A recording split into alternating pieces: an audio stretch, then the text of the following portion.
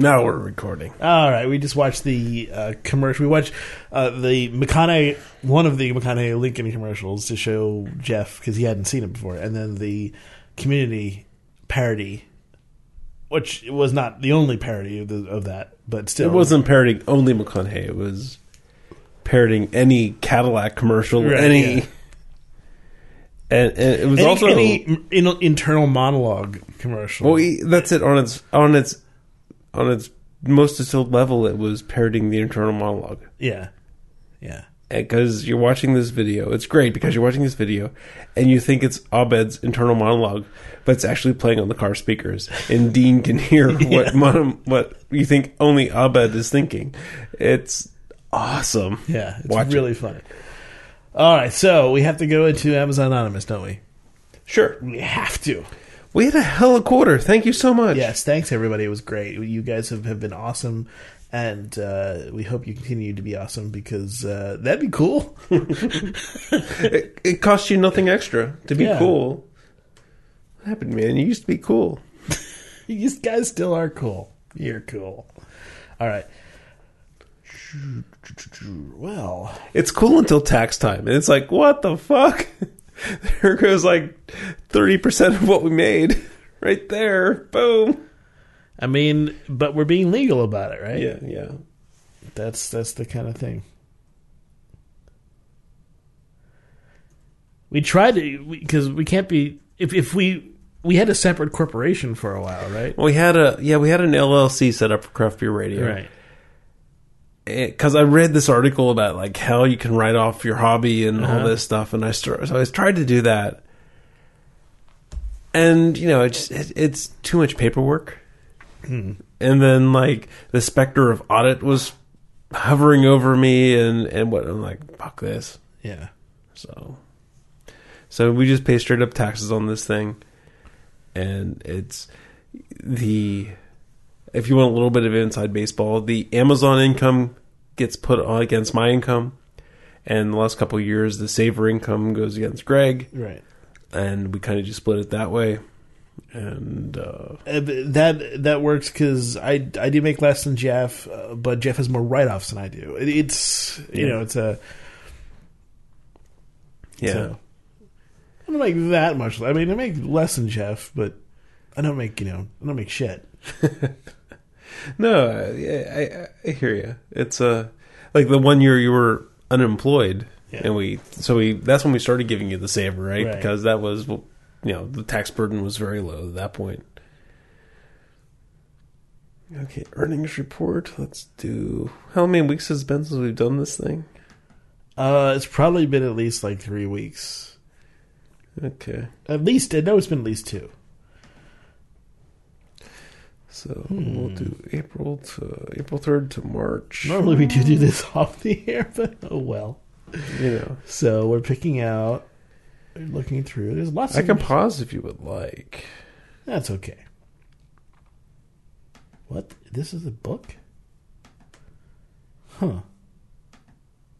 Oh, okay. Interesting. Neil Gaiman book. Never heard of that title. Neil Gaiman is a sci-fi writer. He's well liked. Won the Hugo a couple times, I believe. Does he do the Ring World? Or no, that's Niven. Niven, okay. I've heard his name. I was just trying to. Yeah, he did American Gods and the what's it? The Oh, okay. So this isn't my pick, but someone's being an asshole. Someone bought the Jelly Belly Bean Boozled jelly beans, which are the awful tasting jelly beans that look just like the regular jelly beans. Apparently, it's a game. There's a spinner wheel game for it. So actually, that's sort of like Harry Potterish, right? There was that scene in Harry Potter where they actually, I think Jelly Belly made a Harry Potter edition. I think someone bought that a couple years ago. Yeah. So there's a spinner wheel game, and so they make pencil shavings. The bean looks just like popcorn, and you're gonna bite one, and one's gonna taste like pencil shavings, and one's gonna taste like popcorn. $7.72 for this spinner game. Maybe that will be my pick, but I reserve the option to pick a second item. I'm picking a book that somebody bought. A book. They bought it on the Kindle. My Dad is a Superhero, the Kindle edition, for only 99 cents. It is looks like a little a thing for kids. It's like 30 pages or something. My dad is the thing is that everyone's dad when you're that age is a superhero, but this is like a more legitimate superhero. This guy can fly and stuff apparently because he's flying next to a plane. See, nice. So many items in the last month. I don't know what to pick for my official one. I thought you already picked. No, that was I reserved the right to pick something else. How about the Wedget Ultimate Doorstop Black? Look at this high-tech, crazy-ass doorstop here. It's like super... Oh, that's kind of like... I've seen those things that... Yeah, they prevent a door from opening because they really do, like... Get in the... All right, so this world's most versatile, portable, temporary doorstop, strong enough to hold open the largest of doors, allows personnel or products move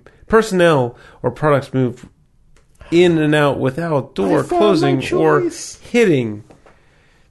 Holds doors open to 90 degrees from any of 3 locations. Wow. It's a wedge. It's like a doorstop wedge, right. But it's not just wedge shaped. It has all kinds of notches and grooves cut out of it to make it look fancy, and has 4 stars with 153 customer reviews. I do have to read a review. I'm sorry, Greg. Oh, here's some questions. Will this work to keep an exterior sorry, I can't read tonight. Keep an exterior French door open so it cannot open or close in the wind? Answer: it works pretty well. It has to be kicked under the door, though pretty hard. I'll be honest. Can I be honest? There's a reason I don't like it when you read reviews. Because I can't read? It's because you're not good at spot. You can read, it's just you're not good at spot reading. Okay. You're not as... You just... Okay. It's not that you can't read. You're plenty literate. Believe me. But you're iffy at spot reading.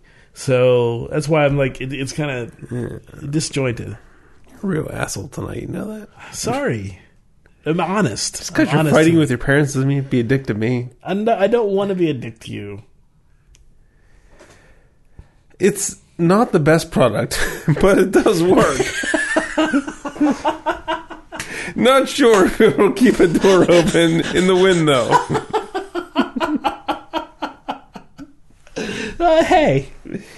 Will this work on hardwood floors? The answer? Yes. It's not the best product, but That was just an answer. That wasn't a review. Someone who gave it 5 reviews. I'll pick a short one so I don't have to, scratch my fingernails on the chalkboard for Greg for too long. Here's a short one. 5 stars. Great for... It doesn't bug me. Great for cleaning crew. Better than advertised. Purchase these for use by cleaning crew. Crew no longer wastes time figuring out ways to hold open heavy wooden restroom doors. Cool. So I'm going to pick B is for Beer by Tim Robbins. It is a children's book about beer. The Tim Robbins? Tom Robbins. Oh, okay. But not... Is he the Tom Robbins? But Tim Robbins is an actor. Yeah, I know, yeah. But, okay, so this is Tom Robbins. Okay. There's a picture here. That's not Tim Robbins. It's more like sex offender looking. Okay. I'll do just 2 reviews. The first review, W is for Whimsy. It's a 5-star review from Nicole DeSesto. For Robbins fans yearning for the next great Robbins novel, this is not it. Sorry. It is, however, exactly what it professes to be, a children's book for grown-ups and a grown-up book for children, which is what I base this review on, versus comparing it to other Robbins books. There's no comparison. The writing is definitely childlike in its tone. Gracie is practically 6 years old when she develops a curiosity about beer. As Robbins will do, he leads on a delightful, whimsical discovery about, yes, beer. This book is filled with Robbins' humor, philosophy, and magical writing, etc., etc. But then the next review,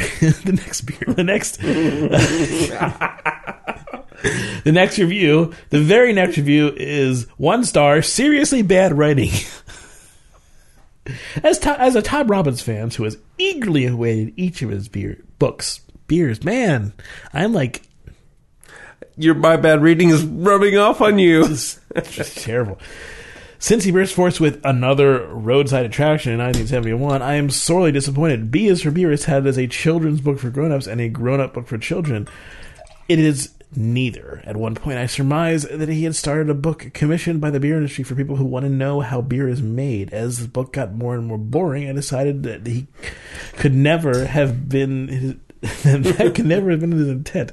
Okay, you took the whole fucking thing. Oh, you want Bastard. some? No, here. I thought you wanted the Sriracha. But there you go. Thank you. There's another thing. There's a lot more to this review. Anything good? This morality tale is as flat as butter. If you are a contrarian reader who is powerfully addicted to his writing, go ahead, buy it. A person. Yeah. One of these is posted with an agenda. Yeah. This morality tale is as flat as a Budweiser opened and left in the Seattle backyard for weeks to attract parched raccoons that don't know there are better ways to enjoy brewski. That's an interesting sentence. Strange analogy right there. I mean, I like the creativity of, okay, not only is it just an open beer, but it's an open beer in a particular place, and there's a reason behind it being for weeks. Yeah, for weeks. But the reason is to attract parched raccoons that are looking for beer. But they're not smart enough to know where to go for the beer. But because they're in Seattle, there should be craft beer in lots of backyards open for weeks. Right. And they go to the Budweiser. They go to the Budweiser. So it's a really dumb raccoon who doesn't know how to find craft beer in Seattle. That is a serious hit on this book. Both of these reviews are from 2009. Yeah. Oh, this is it. Oh, wait. Key updates. Dude, June 6, 2012. It's been 3 years since I wrote this review. Haven't changed my mind. I've hoped that complaining... It's a book. It's a fucking book. It's not like... I've hoped the complaining reviews from Tom's fans would encourage him to leap back into print with another gloriously wacky novels. Why don't you read this since... Guess we'll have to wait longer. I'm tired of rereading his earlier books. I've even read all the books about his writing. This one by him certainly isn't representative of his strange genius. Was that really worth your time? Come back 3 years later and bash him again? I think all these guys are trying to become like Amazon star reviewers because they get products sent to them. I bet that's part of it, right? Probably. There was a podcast on Too Long Didn't Read, TLDR, and they were talking about how someone was a Yelp reviewer for art exhibits, and same kind of thing, right? Like where he started out, got premier Yelp reviewer type thing, but decided not to renew his cred type thing. It sounds like this, where you have to be constant, incendiary as well. Yeah, maybe not incendiary, or interesting, and sometimes being incendiary is a good way to be interesting, or it's a way to attract attention at the very least. Not necessarily a way to be interesting, but it's certainly a blogging tactic, right? If we've noticed this plenty of times, where a tactic to draw clicks is to be incendiary, even if it's not necessarily reasonable for you to do so. Oh yeah, these pay-per-click blogs. Yeah. What's the site? I'll know it if I hear it, but what's the site that had that last BuzzFeed, Salon? No, the Thrillist. Thrillist, yeah. I decided about 2 months ago that I would never click on a Thrillist link, because they're always clickbait. They're incendiary clickbait. And I've skipped 3 or 4 stories that have been going around Twitter just because I've made this resolution not to click on that bullshit. Yeah. It reminds me, Damien has not been to Slashdot in like 10 years. He set up, I'm not doing it. And even though I say like it's very different now, it's not like... I almost never look. I mean, I have it in my Feedly. I'll read it on occasion, but It's really poor journalism. I mean, it's not very good, but occasionally there's a link that comes along. It's interesting. It's one of those things I check for, but it's not a good site by any means. You know, it's one of those first, you know, in the area, but it's not like... Whatever happened to Dig? Well, what happened to Dig was still Reddit around? destroyed it, and then it was bought by some company, maybe Forbes. I don't know. Is Dig still around? It might be, but it's not. What the It's internet not a is Kevin talking Rose. about... Dig! What the internet is talking about right now. Let's see, does it look like the Dig I know and love? No, it's really slow to load, and does not look like the Dig I know and love. It looks like some Yahoo property that's a piece of shit. Yeah.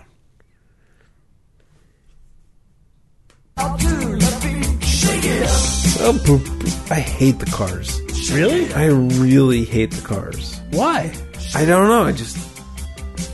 Not for me. So, like, I didn't veto playing the Cars, but, you know, part of me feels dirty for playing, like, choosing the Cars, or letting you choose the Cars for an intro music. I just don't like them. Don't like them. I'm not a ridiculous fan of them, but I mean, I think Just What I Need is a great song, and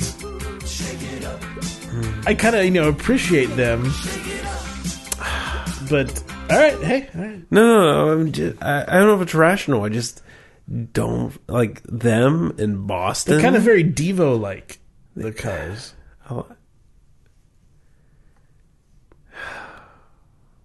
Maybe I like the Devo part of them. Like, when I heard Shake It Up, I'm like, well, this isn't fingernails on a chalkboard. I can deal with this. But I think of other Car songs, and just like,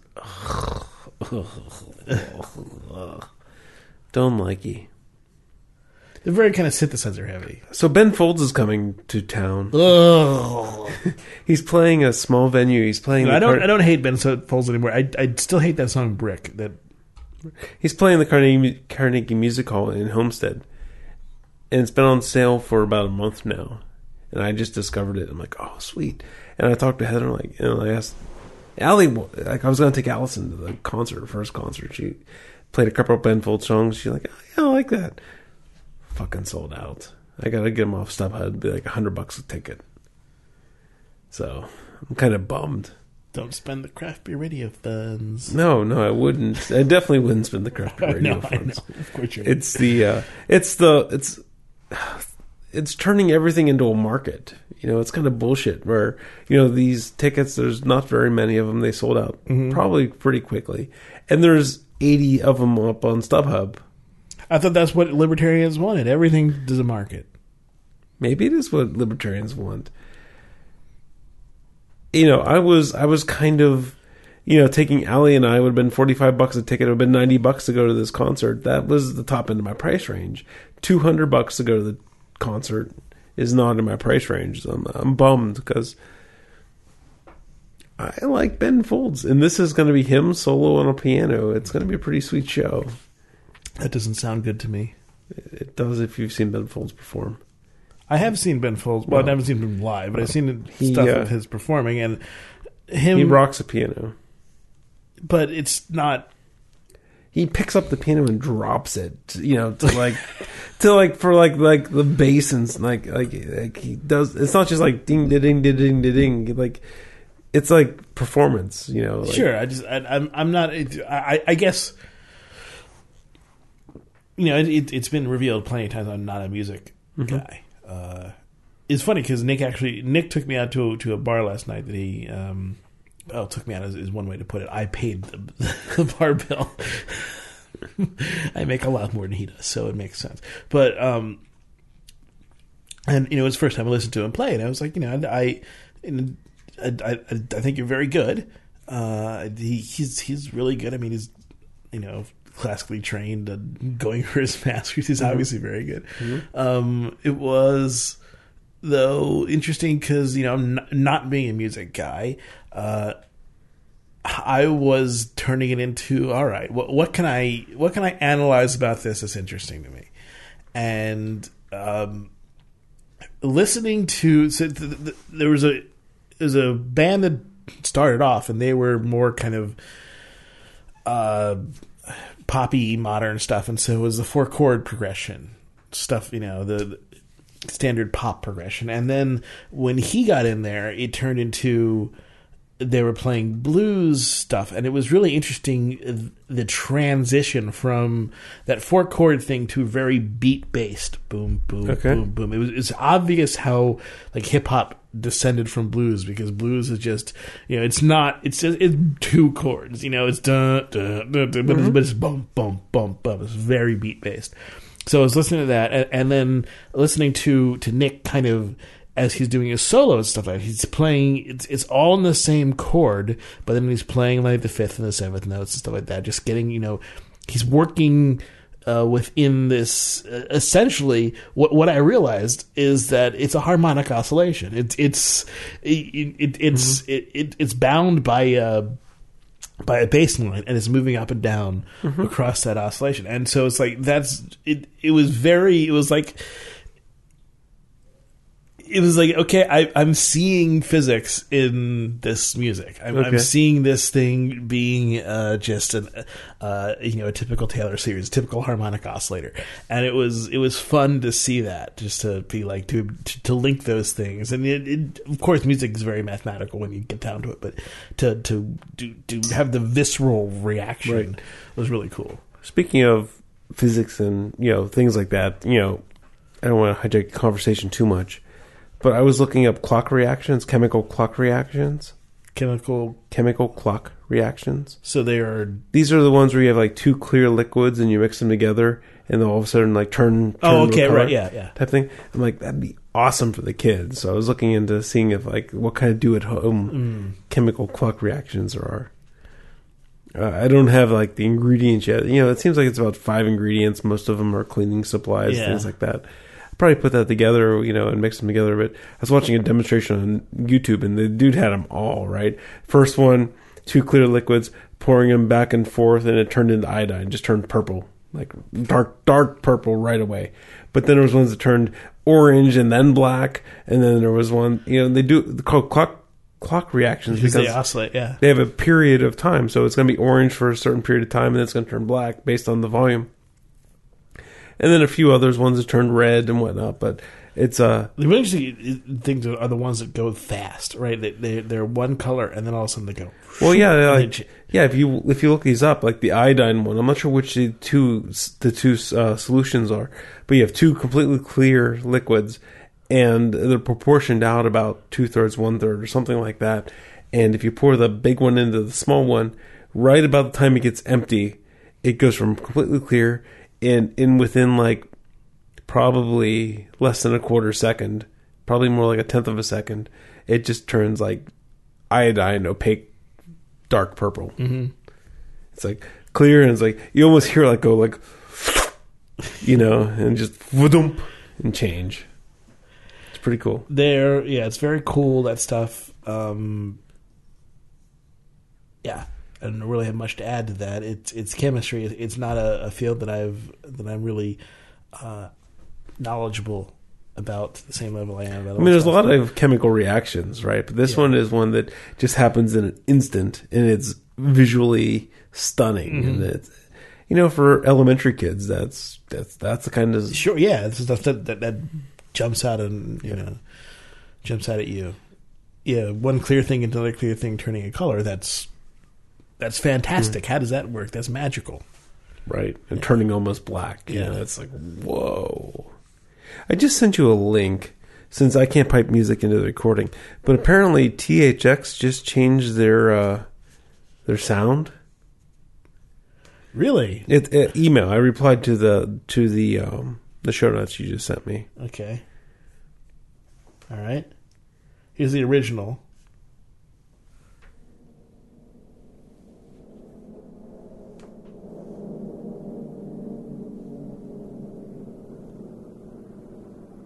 don't remember it taking so long.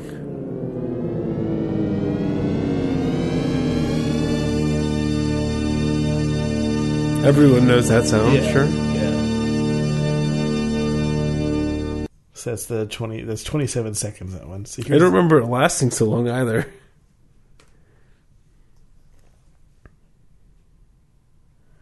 Here's a new roll.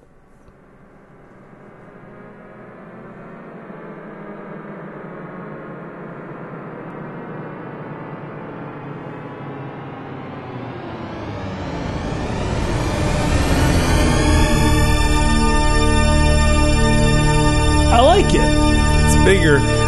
Did you notice how it has more stereo play? Yes. It starts from the left, goes right, goes left, and then goes center. Well, also, I mean, it's more dynamic because it doesn't just feel like, okay, there's a tone that's rising to something and then it's spreading, but it's definitely. Yeah, I mean, this one started out left, went right, left, and center as it grew, and then it was just fuller too. It was a little bit higher pitched. This is kind of, I mean, it's a small change, and a lot of people won't notice it.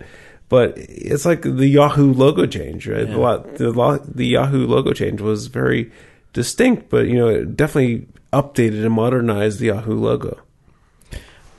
I gotta go to the bathroom, but there's more to talk about. All right, we're back. What? Here it is again. Left.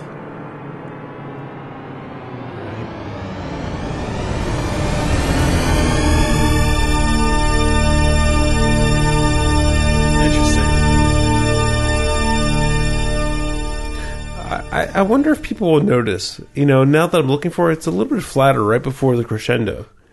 The sound's a little bit flatter. It was a little bit more major before the crescendo. I think that's and then the modern. The left-right stereo is definitely more apparent than the old version. Yeah, but will people notice? I don't know. It's one of those things where if you're not if your attention is not called to it. Yes, they're going to notice. I mean, people have heard that THX sound in movie studio or movie theaters for 20 years. Not now. very often. I mean, how often do you actually hear or maybe that now? you don't. Mostly it's on DVDs, I guess. Yeah, huh? and even then, yeah. So what I find interesting is ESPN has gone flat. They've gone into the flat style of website. Mm-hmm. The sort of the Gawker Media stuff, all those styles. So there's no longer like links on the side. It's more of a constantly moving thing. You can just keep scrolling and scrolling and scrolling and scrolling and scrolling. I'm kind of two minds of this web design. I understand it as a sort of modern thing, and that's the way what it's going. I feel some nostalgia for the older way. It was slightly easier to navigate, I felt, for things you were looking for. Okay, describe the older way. Well, it was just like there were... It seemed less scattershot. It seemed like there was more concentration of things. More editorial control? It wasn't necessarily editorial control, but... organization, I guess. Yeah, more organization. This seems like the placement of things, and I think it is at least pseudo-random in terms of, So do you think they update more frequently with current events type? I mean, is that what... right now it's March Madness, so it's kind of hard to judge what it would look like. But do you think it's less curated and more time based? Is that what you're saying? Or I think that like in the past it would have been easier to, if you had a particular columnist you liked, it would have been easier to immediately go to that columnist or something like that. But now it's more like all the stuff is spread out, and you're just going to see headlines, and you're going to click on them, and that's going to be your major attention is going to be focused on the headlines as opposed to who it is that's writing it, or whether it's like a particular feature that you know of. So I don't know. Both of them have merit. I hear what you're saying. I mean, for me, it's hard to relate, right? Because I probably have never gone to ESPN to find news ever. Never. Okay. I mean, I might have followed a link to a specific thing there. I mean, kind of CNN has changed. It's its style to be flat too. Well, I mean, it's definitely a trend in mid teens web design for sure. Yeah, and so I mean, that'd be cool to see. Someone put together like a time lapse of like CNN.com from like '94 to. Oh yeah. Oh well, cool we can do. We can archive it, right? Archive. But like, if someone put together a time lapse and did the hard work for us, where you could just. For those who don't know, if you go to archive.org, that's the web archive, and you can find the stuff. So if I go to CNN.com, you can take a look at how websites looked in the Wayback Machine, long time ago. So let's go to 2001. For a little bit. So here's CNN.com in 2001. Not altogether hugely different from what it was, from what I remember, less than a year ago. Mm-hmm. It's very the style is turn it back a little bit. Yeah, it's very three column. I mean, it's 3 column. Yeah, it is menu, main story. The picture is so small. This is what 800 pixels. It's an 800 pixel website. Yeah. So like you can barely see anything on the site. The right column is bigger than the middle column, which is kind of weird for 2001, which has other stories. So we'll go to like 2007. So we'll jump ahead 6 years and see what the design looked like then. This is from March 20th, and I think you might have to click one. Oh no, it's coming up. Okay, so we have top level navigation because it's side level navigation. That was different. So it has it has above the fold. This one has above the fold, right? So you have main picture, top articles, and then you have a 3 column underneath that. So they put a kind of a focus feature above the 3 column, but it's still the 3 column. Everything else is the same other than the focus feature. Right. So let's jump to 2013, and let's take a look at November 20th, 2013. But we're doing spot checks. It'd be nice if someone could kind of like do a time lapse, which would show them the major design changes. So here, there's more branding. There's more of the color branding of CNN. There's a big. This is a day of a big news headline too, right? Because it's kind of. Well, I don't know. That's they always do that. But I mean, it's stealing. I mean, they don't always do that. They didn't do that in 2007. They weren't stealing 90% of the page with one headline. They might have if it were breaking news. So let's see if this is any difference. I went to November 8th, I think. I guess that's what they do. Yeah, that's what they do. They pick the story of the day. Can Obama come back? And it's taking up 90% of what you can see. There's some nonsense advertisement, but internal ad, like check out our forensic files.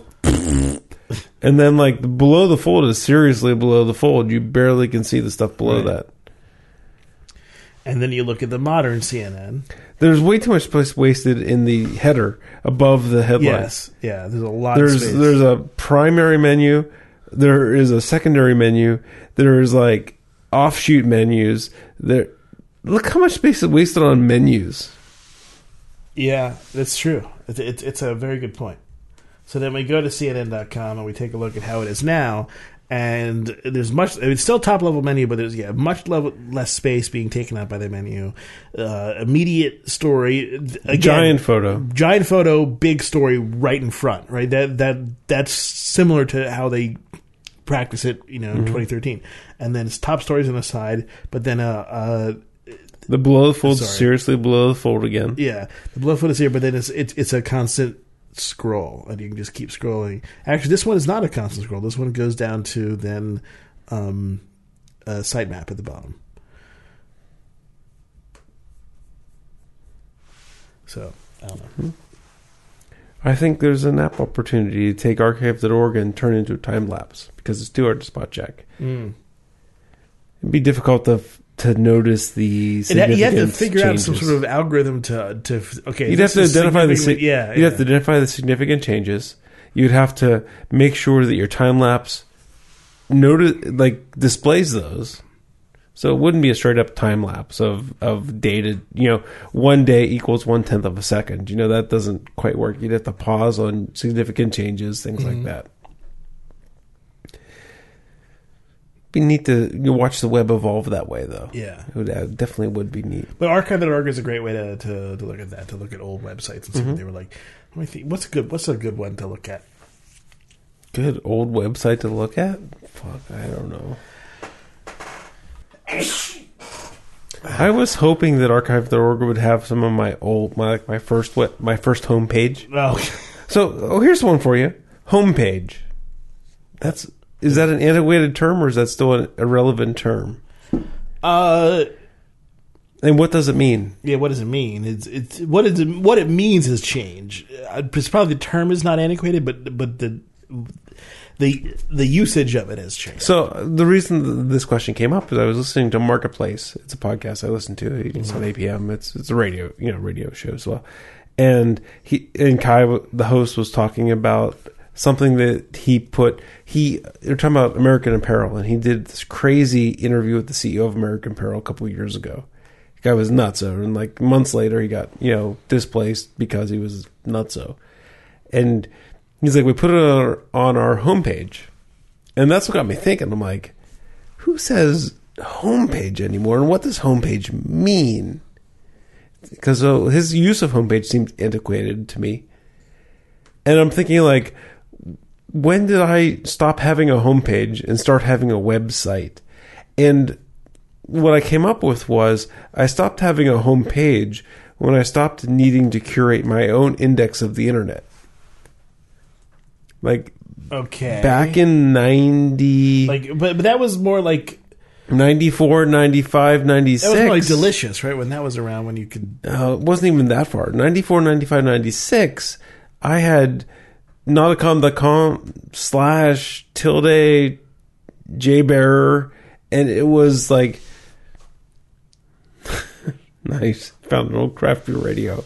Where that's crazy that the Drupal theme was blue and not brown for that it caught that, because I don't think it was blue for very long. Now going back to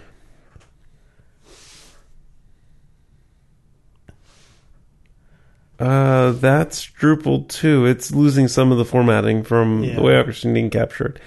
So I had a homepage on Nauticom, and it was this thing with animated GIFs and repeating backgrounds, but it was it was like Yahoo directory, right? It was a directory of, I had top level topics and relevant sites, and it was kind of a directory for me to share it with people to find, and it was mostly local information, Pittsburgh based information. And I don't know the exact moment where my homepage stopped being a directory. But when I think homepage, I think of directory. It's because when your browser's homepage, right, is a starting place. And there was a point in time in history where your starting place was something you curated because Yahoo and Alta Vista and Lycos wasn't good enough for a starting point. So it was like you were making your own starting point. Yeah. But yeah, that's. I mean, for me, that's what homepage is defined as, and I don't intend to mean that anyone else ever sees it that way. I'm curious, if you wouldn't mind thinking about homepage versus website, and the last time you've actually used the term homepage.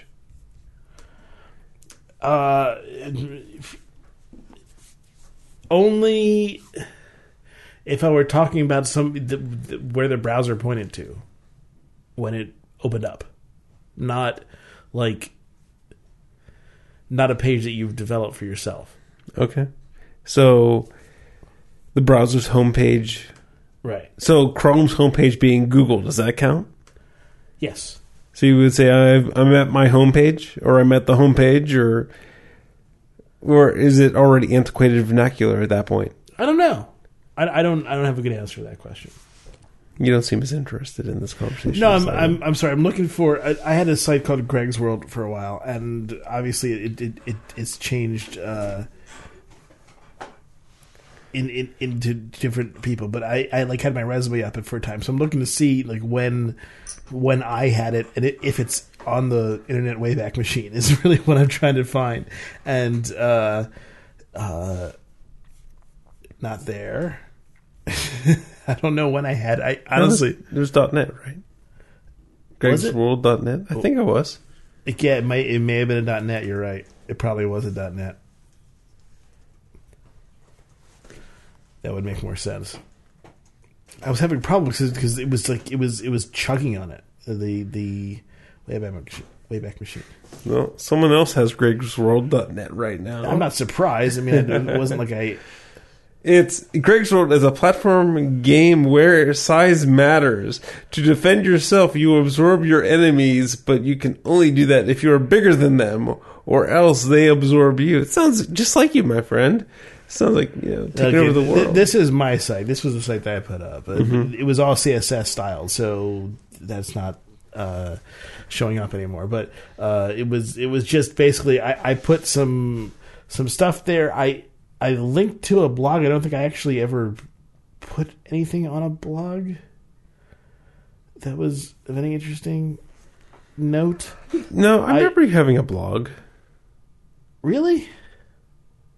I think so. I don't remember me having a blog. I mean, it was maybe not CMS blog, but you were posting articles, posts type things for a little bit. I don't think I really was. So this is 2004 when I had this, clearly, because this is when I made a link farm of stuff, and like I linked to, wow, these are really old links. Like CS Nation when I used to write wrote for a little bit. I wish they had some of my nauticom.net/JSB websites, because those were some awesome animated GIFs with. I remember I find this awesome repeating turquoise or dark navy blue background graphic, and I had like the email GIF where it was like E and then the letter was floating around, this 3D graphics, and I had all these awesome things. I wish I still had that. I know the address. It was Nauticom, nauticom.net/tilde/JSB. Wow, there's if you go to the Wayback Machine and you go to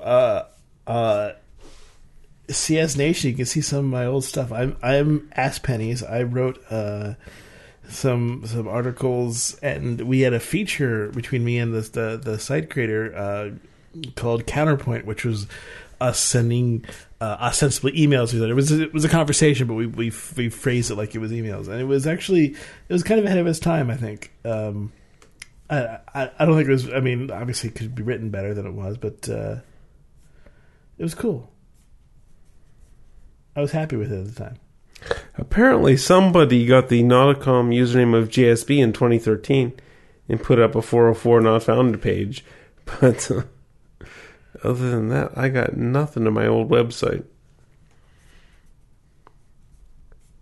Huh. Definitely fun to go back in the past and look at all this. Absolutely. Yeah, I kind of want to read this. What's that? Now I kind of want to read all these articles. Wow, there's all these old stuff. I wish I could find my old shit. I know I could find jeffbear.com old blog stuff, but that's not old enough to be interesting.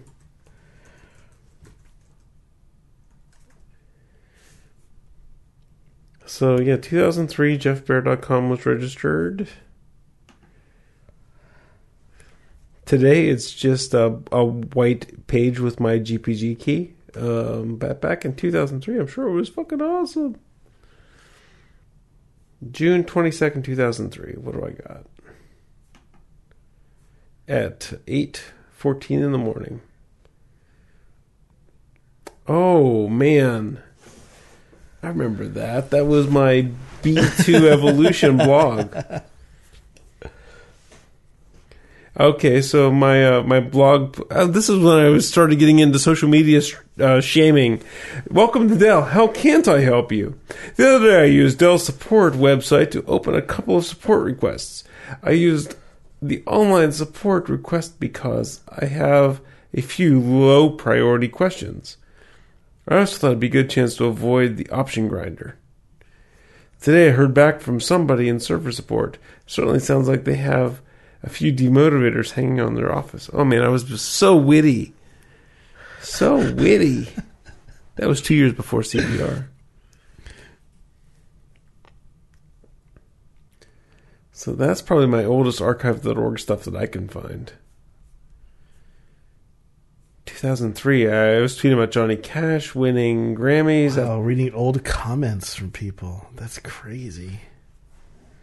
These people are all in their 30s or 40s.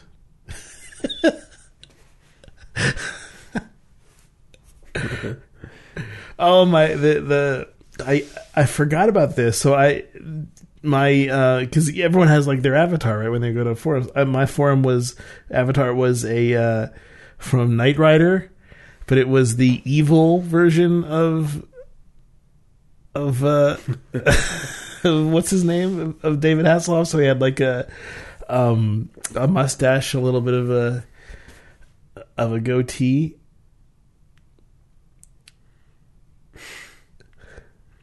Here's a blog post. Is it actually goatee versus? Okay, so a goatee is just the bottom part. A Van Dyke is the whole thing, but this is a mustache and a goatee. So it's a little thing here, a flavor saver and a mustache. Right. It's kind of a Fu Manchu. Yeah, Fu Manchu. Yeah. But doesn't go all the way longer, down. Right? Yeah.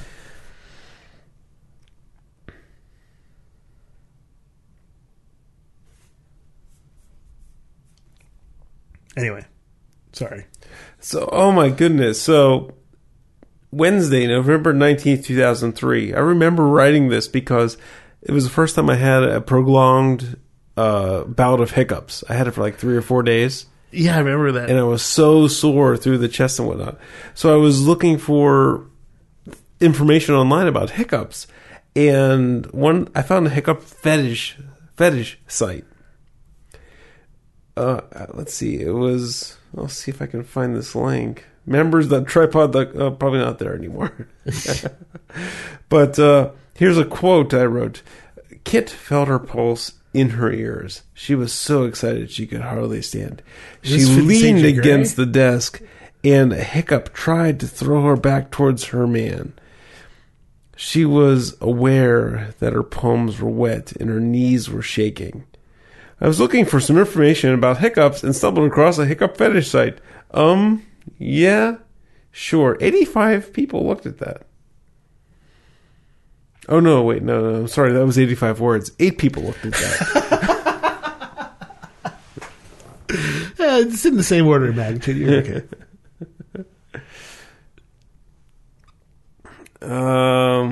Wow, blogs. Oh, there was a spider in my TV. So I had one of those analog rear projection TVs, and I got the shadow on the screen. Spider had spun a web up in the projector part of it. That's not good. So this is a blog post about me taking the TV apart and vacuuming the spider out of this TV. The second time, Beer Run 2, D's Revisited. The second time we have been to D's, November 11th, 2003. This was well before CBR, right? So, yeah.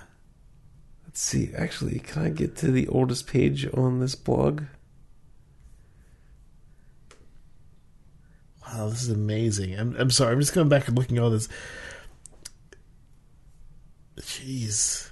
All the stuff I wrote when I was in my late 20s, and it was like, I'm smart. I'm so funny.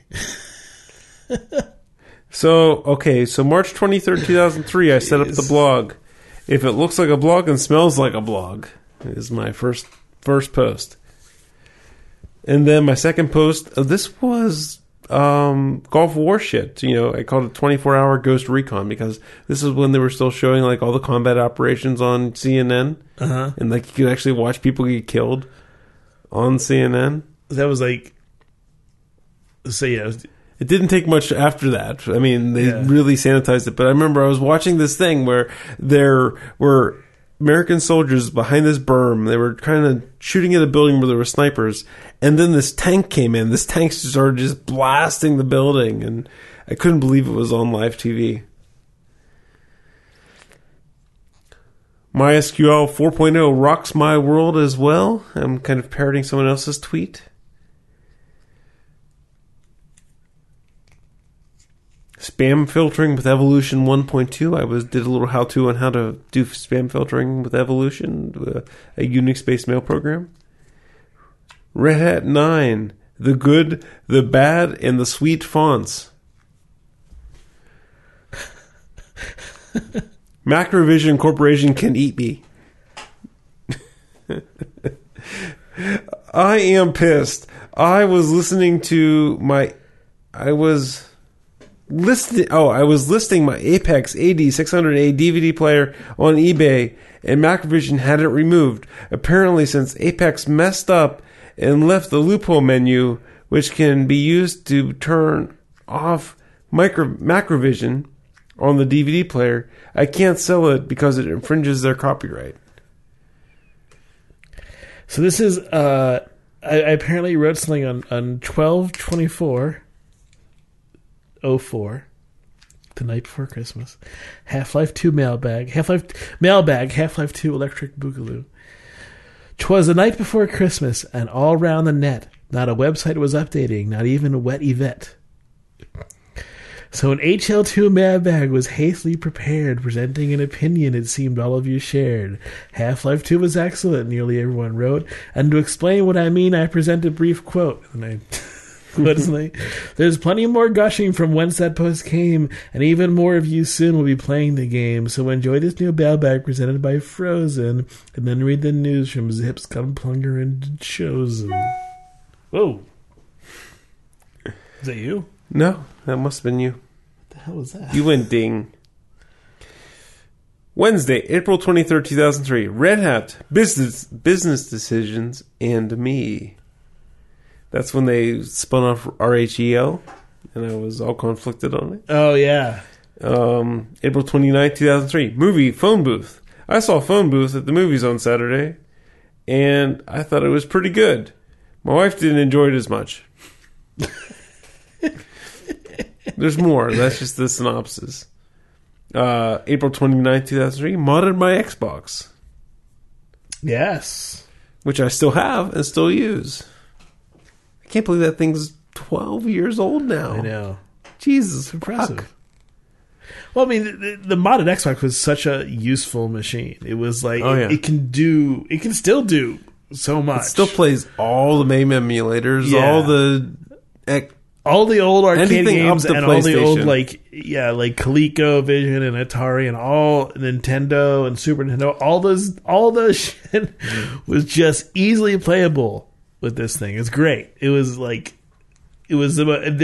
intended to be that way, but it was still an awesome machine in that sense. May 29th, or 27th, 2003. The Matrix Reloaded.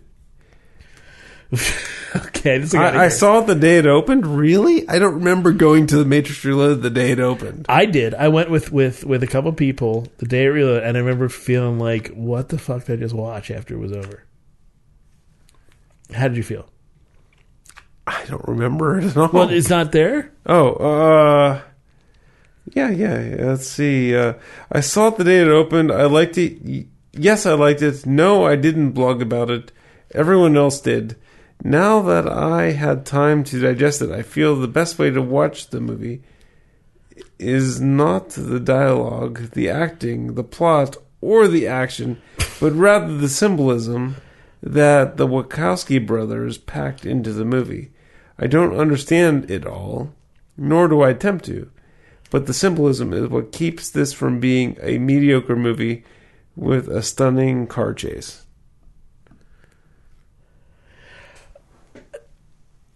Okay, so with 11 years of perspective on that. I kind of, if you look back at The Matrix, there are some interesting ideas, and even in the second and third ones, it's still a huge amount of padding and bullshit for a few interesting philosophical ideas. You'll like this next blog post here. June 1st, 2003, when former coworkers turned felon. Is this Doug Troutman? I found out this morning that a guy I used to work with at Nauticom was arrested in Las Vegas. Apparently, Doug Troutman, or as we knew him, Pappy, is wanted in Allegheny County for incest and child molestation. Updated. KLAS Channel 8 Las Vegas has just broadcast with Pappy's mugshot. Tribune Review has a story about this alleged crime.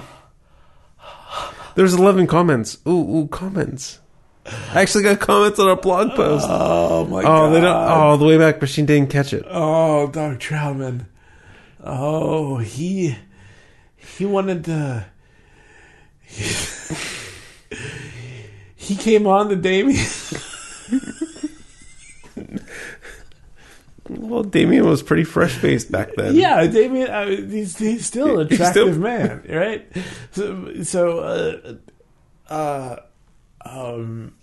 Somebody who was like Doug Troutman, I guess, But he was not, he was kind of like, he was up for anything, right? It was really just... So this guy, he was a strange cat. He went all in on, like, whenever we did a theme day at work, he was all in. Remember that? Who wore the baseball uniform? Oh my God. They're like 6 sizes too small. Yeah. Jeff did this really funny thing, I remember, when... the STDs? The STD thing, because he had all these little motivational note cards stuck on his cube, like, it basically motivators. And we started. It was your idea. I mean, no, I don't remember exactly how it got implemented, but the idea was to write STDs on the note cards and stick them on his wall. So I remember writing scabies, chlamydia, trichomoniasis.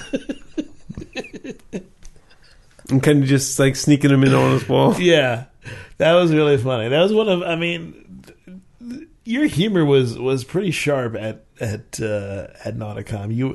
You placing all your little, first of all, putting all these big quitter stuff whenever somebody would you put big quitter on their cards, but then you also put your cards throughout all the machines at Nauticom when you left, so people would keep finding them for years. Yes. Yeah. That's brilliant. That's awesome. So you're saying my humor's not as good these days? You're just more used to my humor. Maybe. I'm not as shy. I'm not as impressed by your humor as now as I was when you got used to it. I peaked back in 2003. No, it's like it's like Community. You're not as impressed by the humor anymore. You get it. No, that's funny. That was very funny stuff back then. And it's still funny to me now. But wow, the Doug Troutman. I forgot all about him. Here's a blog post that is going to rock your world. I got new shoes. And it's exactly what you think. What is the time frame of this? June 11th, 2003. Yeah, that's about what you would read in your blog in 2003. That sounds about right. Actually, so here's good information. June 15th, 2003. About a month ago, I got an itch to brew my own beer. After doing research and getting brewing equipment and ingredients, I was ready to make my first batch. Saturday, that's exactly what I did. And here is the story. So, slightly before June 15th, 2003. Let's see, does it have the whole post? Hey, so that's right. I must have wrote a blog because I wrote something about brewing with you. Well, this was my first batch. This was the brown ale. Remember I had the party? Yeah, I do remember. And you came to the party. So you tasted my first beer. But, I mean, it was much later. We brewed that beer in the wintertime. Right, but I remember under the writing deck. something about that. Oh, okay. And I don't know where I posted that to. It's not important. So, I mean, it's kind of crazy. I went from, like, just getting into beer 2003, doing the podcast 2 years later. It's not that crazy. It's a long time, 2 years. Things haven't changed nearly as fast since. What? What? You have 2 kids. I'm old. You've been on 3 Really different- fucking 3 more old. jobs. You're fucking old. So am I. We're all using Macs now. The fuck did that happen? Here's a good one. July 15, 2003. World's last CompuServe user visits PittsburghLive.com. So, yeah, I got an email from a CompuServe user. Yeah, apparently a few still exist. He's having problems viewing our website with CompuServe 7.0 browser. I wasn't sure whether the bug report was serious or in jest. Did you know CompuServe has their own browser? I didn't. That's cool. I like that. That's the kind of thing that's like, wow. Yeah, CompuServe. It's like I got a Prodigy user too. I mean, 2003, a long time ago. I had time to write witty. The reason I haven't posted lately is not because I won the Powerball. Okay, thanks, Jeff.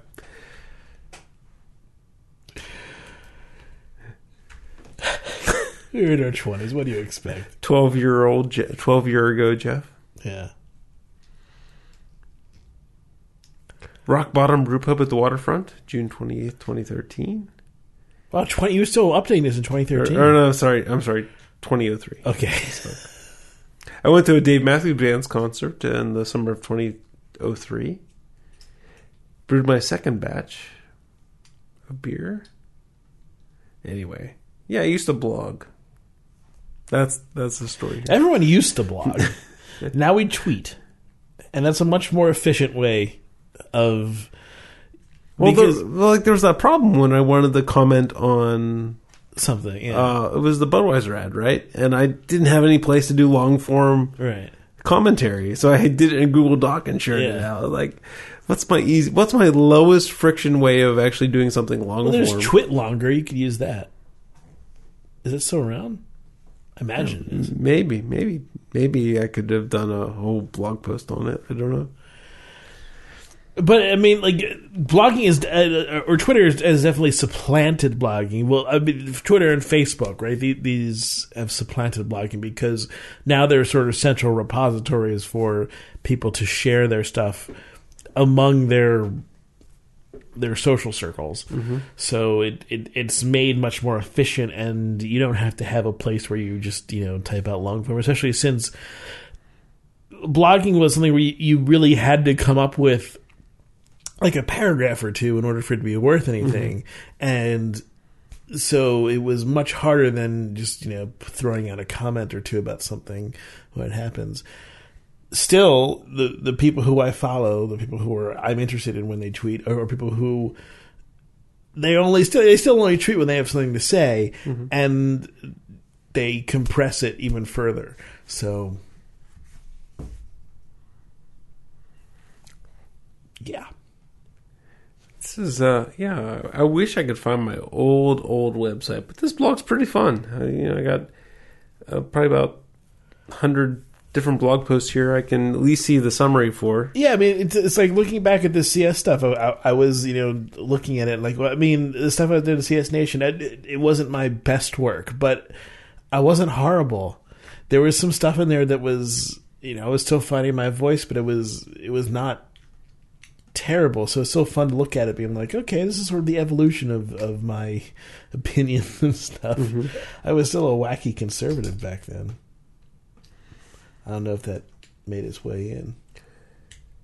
That's something we should talk about sometime, is how much our political views have changed over 10 years. Radically. And not necessarily in the way that common knowledge would suggest. No. If anything, the common knowledge says you grow more conservative as you get older.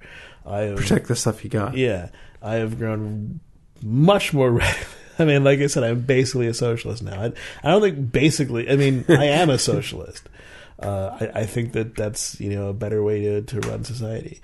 Do I think socialism is perfect? No, absolutely not. I don't think anything's perfect, but I think that what we have now ain't the way it should work. Mm-hmm. But yeah, if you asked me 10 years ago, I would have been like, socialism? No way. I'm a capitalist. Hardcore. Just takes a couple disappointments, it turns out, to really change your mind about things. Hey, how do you like this webpage for jeffbear.com? I've seen that before. jeffbear.com? Yes. It's a white page just at jeffbear.com. It's after I took down my last Drupal blog because I was tired of getting hacked. And today, jeffbear.com is slightly more than this. It's a GPG key. It's a link to reveal my email address through CAPTCHA. And that's about it. Because Twitter meets 99.9% of my requirements. I should make sure I still have the PGP private key in case someone ever sends me a encrypted email on this public key here. An interesting. There was a site. I've never received an encrypted email. Like I've been using like PGP for like 10 years now, and I've never received an honest to goodness, like non-test, non-diagnostic encrypted email ever. Yeah, well, oh my God! I just remembered this. That reminds me of... So, remember the Silk Road shit that went on and the DPR trial? So, it turns out that not only was that going on, but there was also investigations into the agents that were infiltrating Silk Road, because apparently at least one of them, if not more, took bitcoins and used them for their own gain. One of them... The guy's name was... This is the name of an agent for the FBI. I think it was FBI. Karl Mark Force the Fourth. Karl Mark Force the Fourth. Max power. That's a fucking... That's a bad screenplay name for some agent. The Fourth. I'm Karl Mark Force. The Fourth. That name's been around for 120 years.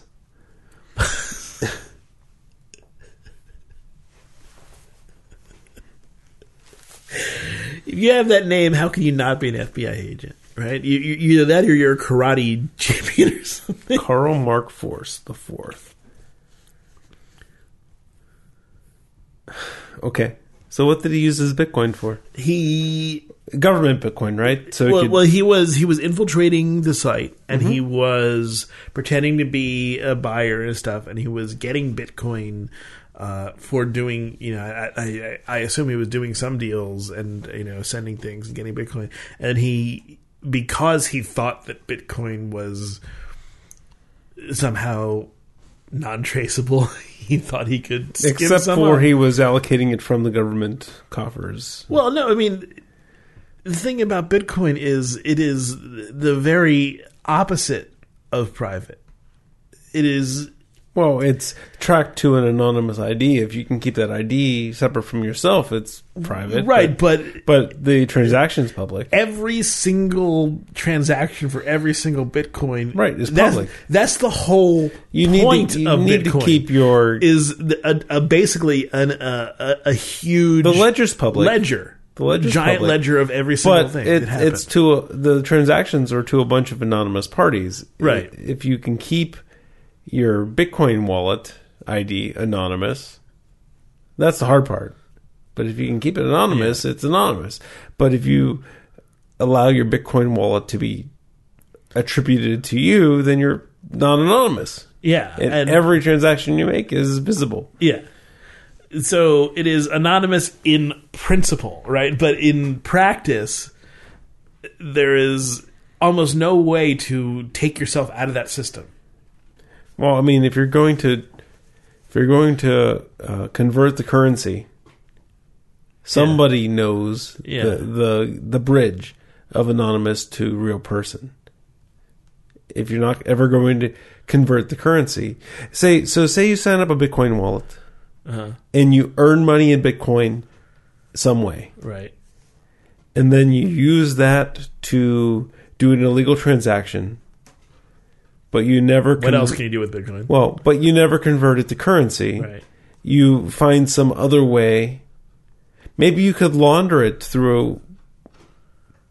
I mean, sure, with enough tracking, you can't launder it. But so you get a large sum of Bitcoin, and then maybe the idea is to launder it some way so you can get currency out of it, without being identified. I mean, that seems like a reasonable plan.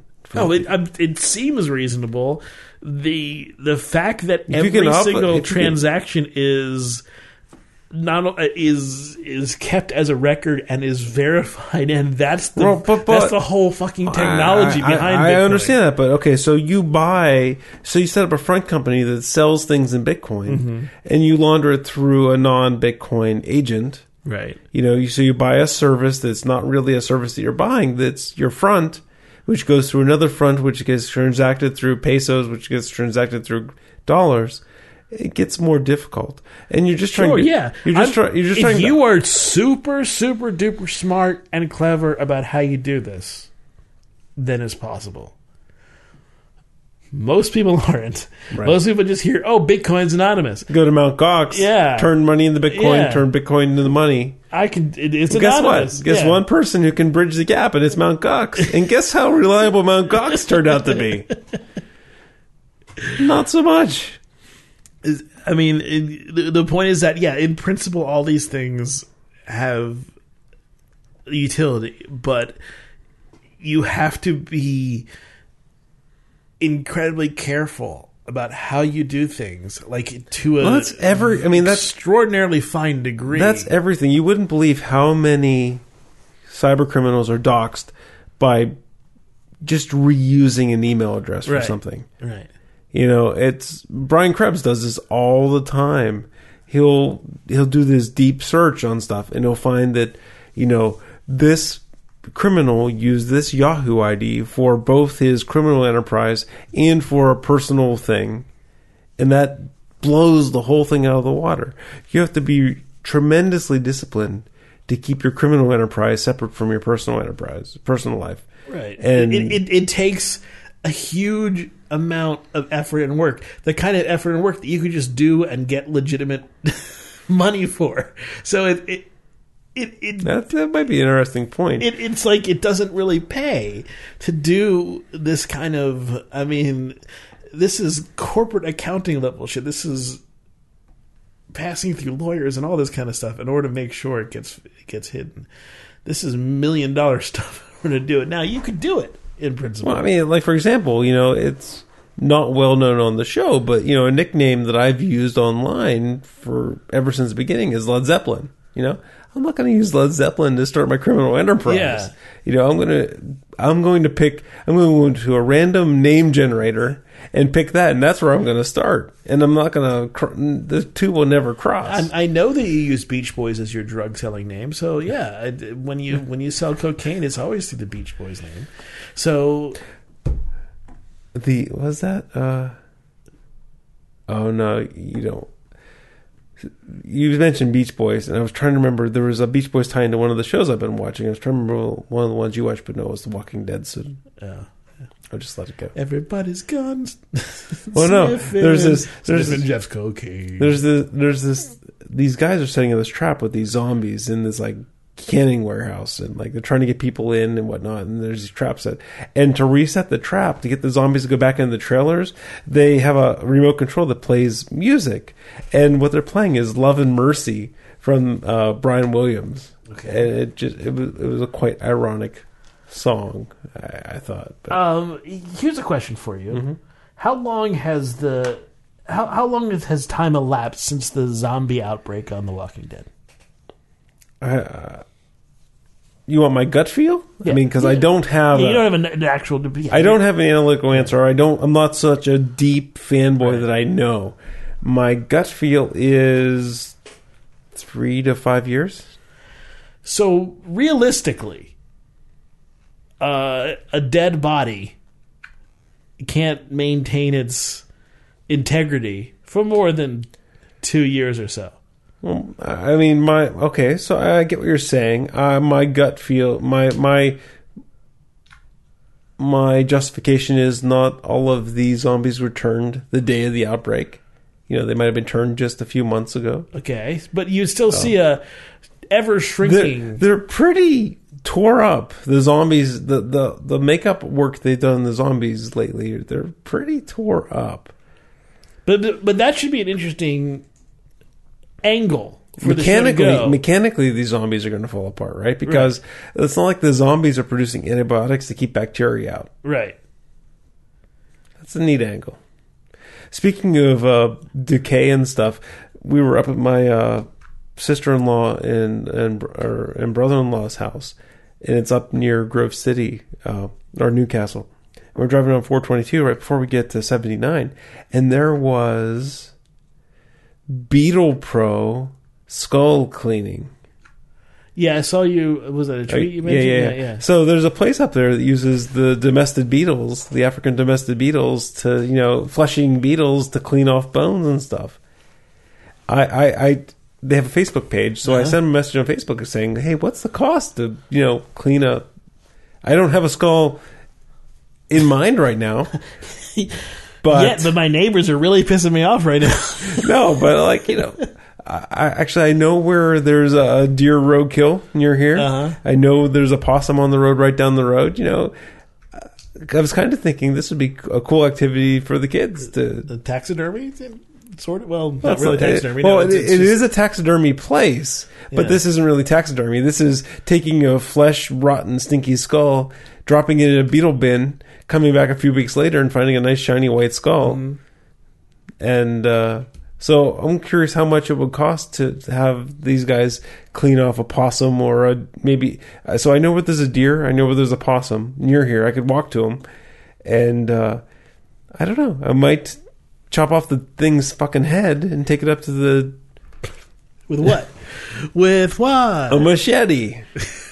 I got a machete. I'll chop off the fucking head with a machete, throw it in a garbage bag, and take it up to the beetle place and have the skull cleaned.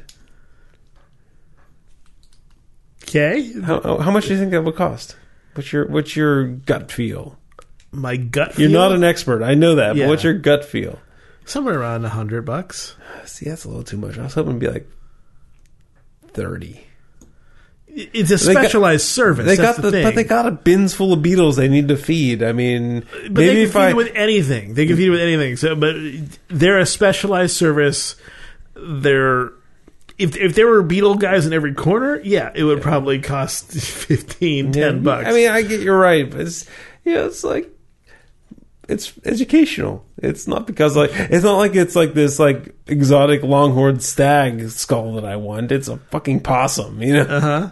So just throw it in your bin, and so we'll see what he says. But that sounds pretty cool. Maybe if it's cheap enough, it'd be like $5, right? Like $5 get a skull cleaned. That's not going to happen. They gotta run a business. So here's the thing.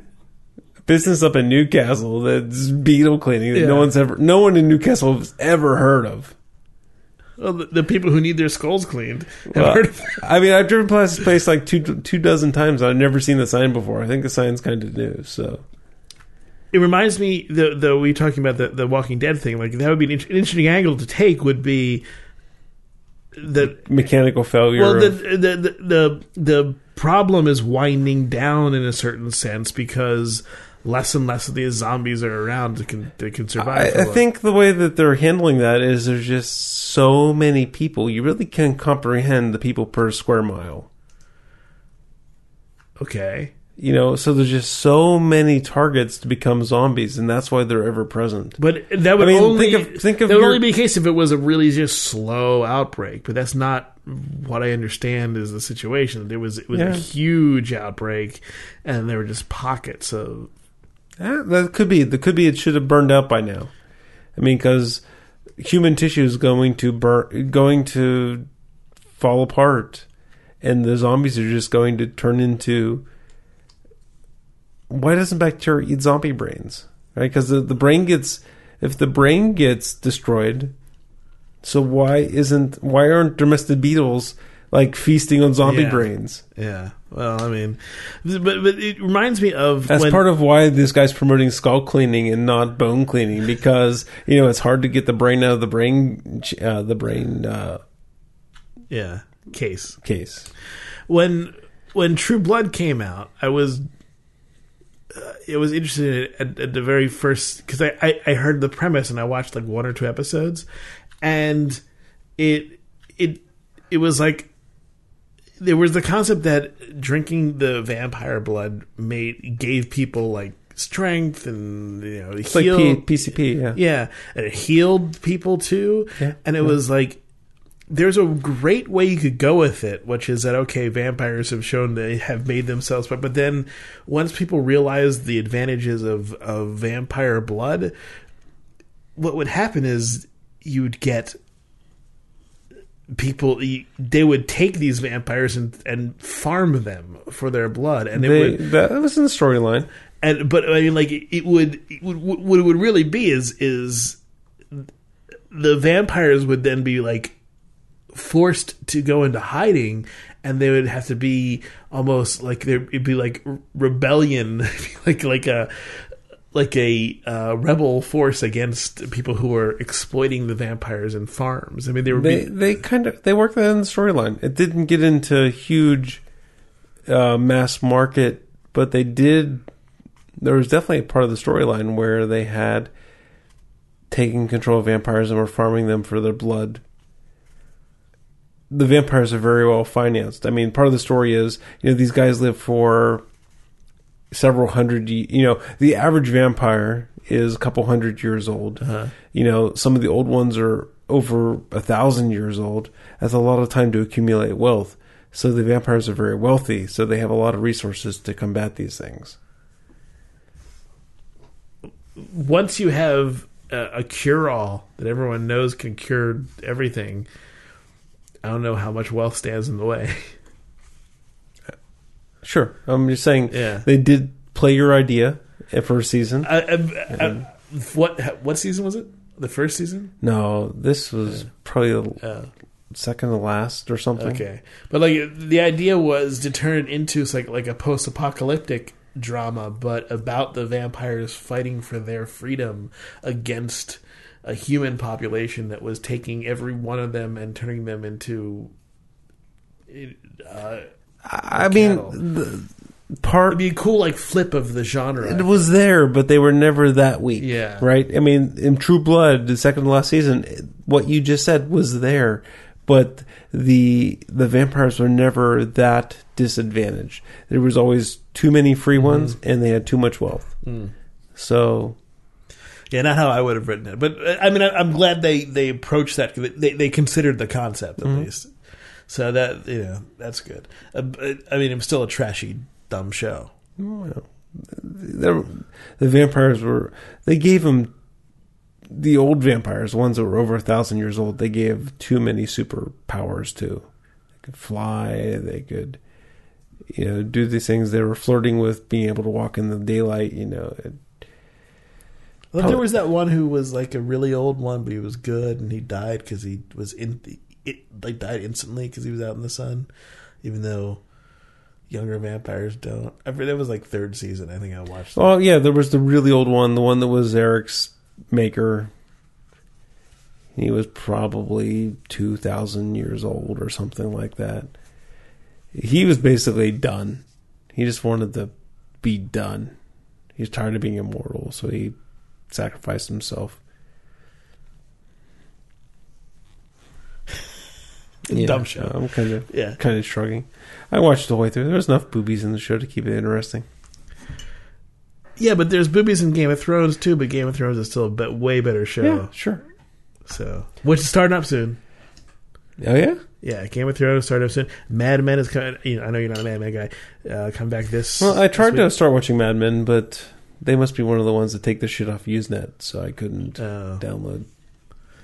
I mean, I could probably get it for you if you want to. It's so much to catch up on. I don't know. Really slow burn. Yeah, I mean, I don't know if you'd. It's one of those things where I don't know if you'd like it. It's a slow, methodically paced thing where it's just there's really great episodes of something, but it's not super dynamic. It's just really well done. So even though there are episodes that are like, whoa, but it's not Walking Dead pace or anything like that. It's not that kind of pace at all. In fact, it's a very, very slow pace. Speaking of shows, Justified has 2 episodes left. And it's very curious where it's standing. It's on this precipice where they're kind of... there's been a couple teasers. They haven't made it obvious yet. But you got Raylan, who's the main character. He's this hotshot U.S. Marshal that in the first couple episodes, he was known for quick drawing and killing people, like shooting people, but it's called Justified because the killings were justified because they drew on him first type thing, right? That's where the whole title of the show came from. And it's been through, I think this is the 6th or maybe 7th season, and it's gotten really well. But they started alluding through, like, he had a CI that got away, and now the DA is thinking that he might be dirty. And there was one scene where his estranged girlfriend and his child came back to be with him, but it was a very short scene that has no support with it. And it makes you think that since the DA thinks he's dirty, there might be a twist where he has to where it turns against him and he has to go into hiding and abandon his daughter. I don't know. He's been sure, he's skirted the law, he's killed people, but justified, but he's always been an honest U.S. Marshal. Mm-hmm. And I'm wondering if he's going to become a fugitive, in the last 2 episodes. It almost can't be a happy ending because they introduced his girlfriend and daughter back in it, but with no support. And why even have that scene if he's not going to have to make a hard decision to abandon them? Interesting. Have you been watching Better Call Saul? Yes. Oh, what a great show! Yeah. The first season was nothing like I had expected. Yeah. I thought it was going to be more of a comedy. That's kind of what I had heard. Scuttlebutt. That was the original sort of I think idea behind it. But once they found a premise, they ran with it, and it's great. It's definitely a drama. I love... It's a drama with just like Breaking Bad, had very funny moments to it, too. Oh, it has funny moments to it. My favorite parts are... I'm so happy that they put Mike in the season and develop the Mike character. You get a lot of great backstory from Mike. You get to see where he's turned from escaping his previous life to being neutral to needing more means. Yeah. And going back into bad. And that last episode where he was, hired for protection and it was so good. Such good Mike. It was very Mike's story. Yeah. Mm-hmm. And but also what's going on with Jimmy. I mean, it's you can see the evolution of the character happening. It's the Jimmy McGill was not a bad guy. Well, he was a con man. He went to jail, but he came back out. But yeah, I think this last scene where his brother said, "You're not a lawyer." I think that's going to turn him into the slime king that the opportunistic, it's sort of okay, I'll show you what a fucking scumbag is. Yeah. Yeah. Because, he was, even though he skirted things, Jimmy McGill wanted to do right. He wanted to be a good lawyer. And then it turned out that, we found out in this last episode that his own brother was against him the whole time. That was such good writing because he had supported his brother so much through his issues with the electromagnetic disease or whatever. And his brother was the one sabotaging him all this time. It was so well put together. Yeah. Yeah. Good stuff. What was that thing you sent me about? Was that Clickhole, right? The thing about Better Call Saul. Oh, the end of the universe. Yeah, the article was sorry, Better Call Saul fans, the Earth is going to be is going to be destroyed in 100,000 years. Oh, Clickhole, great! Clickhole is awesome. Yeah, that was really funny. I mean, like, I wanted to dissect that a little bit because it's so deep on a couple levels. It was like, yeah, we know you like seeing, we know you like seeing Bob Odenkirk come back as Saul, and especially seeing Jonathan Banks coming back as Mike Gorbachev. But it turns out the sun will be too hot in 100,000 years for life to be. So it's like, so it's a juxtaposition yeah. of it seems important, but it's not any important than any other bullshit that's happened. It's like it combines the just a basic bullshit article on BuzzFeed that you'd see about hey, Breaking Bad is back, and it's just the very basic facts about the show with a basic fact science thing, and then just smash them together and turn it into a clickbait article. Right. Perfect. Beautiful. Don't listen to Clickhole. Better Call Saul is fantastic. Well, the Clickhole, it was not about. The article was not saying that Better Call Saul is bad. It was saying that, I mean, as much as you like Better Call Saul, the Earth is going to be uninhabitable under this years. Total non sequitur. Which it is a non sequitur, right? But if you try to make it a sequitur, it belittles how much you like Better Call Saul. If anyway, I mean, that's the only reasonable way to do it. Your life, pretty much. Okay, I think we should wrap this up. Oh, really? It's only been 2 hours. It's only been an hour and 11 minutes and 14. Oh, really? Or 36 seconds. All right, cool.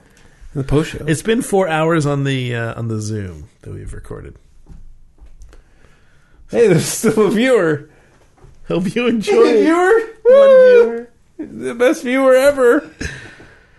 The first viewer ever. Do we have a... we should make a word. Sriracha. Sure. Tweet us, Sriracha, and you will be a Rockstar fan. Later, guys.